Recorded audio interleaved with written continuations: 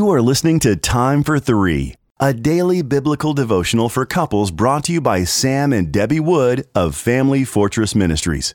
You can purchase a printed copy of Time for Three at familyfortress.org.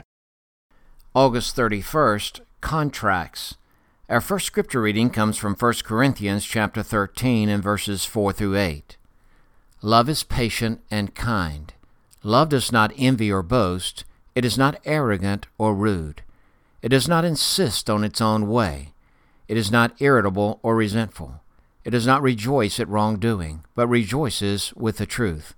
Love bears all things, believes all things, hopes all things, endures all things. Love never ends.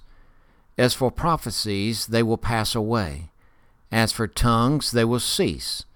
As for knowledge, it will pass away. After finding the truck that I wanted to purchase, the salesman escorted me into his office to fill out the necessary paperwork. He immediately presented me with a credit application. The purpose was to verify that I was a reliable buyer who would faithfully pay the required payments.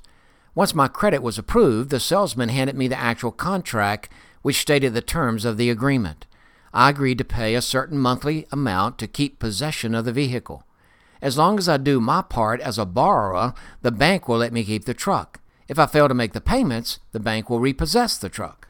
A contract is a legal agreement that requires both parties to do exactly what they have agreed to do. If either party fails, the contract is void. Many couples approach marriage in a contractual manner. If you're nice to me, I'll be nice to you. If you love me, I'll love you. But if you don't, I won't. The list goes on and on. Although most couples may not compile a written list, they unconsciously accumulate a set of expectations that determine their acceptance of their mate. This is not what God intended. His steadfast covenant love that should be exemplified by Christians is selfless, patient, and unending. Unlike a contract, a covenant says, I'll love you even when you don't love me. I'll be nice to you even when you aren't nice to me. I'll do my part even when you don't do your part. You'll never, in and of yourself, love your spouse in this way. This kind of love requires a relationship with God, with His grace flowing through you to your spouse. Take a few minutes and prayerfully do a mental inventory, asking God to reveal all of the contractual ways you're treating your mate. Repent of these and ask Him to empower you afresh to love your spouse with His covenant love.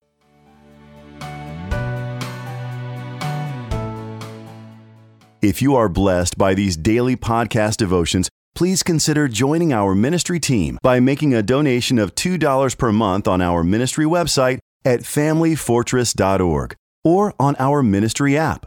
In appreciation of your support, you will receive a free printed copy of our book, What is Marriage? Family Fortress Ministries is a nonprofit focused on enriching families through biblical teaching. More resources are available at familyfortress.org and on the Family Fortress Ministries app, which can be downloaded from the App Store or Google Play. Thank you for your support, and don't forget to subscribe to this podcast.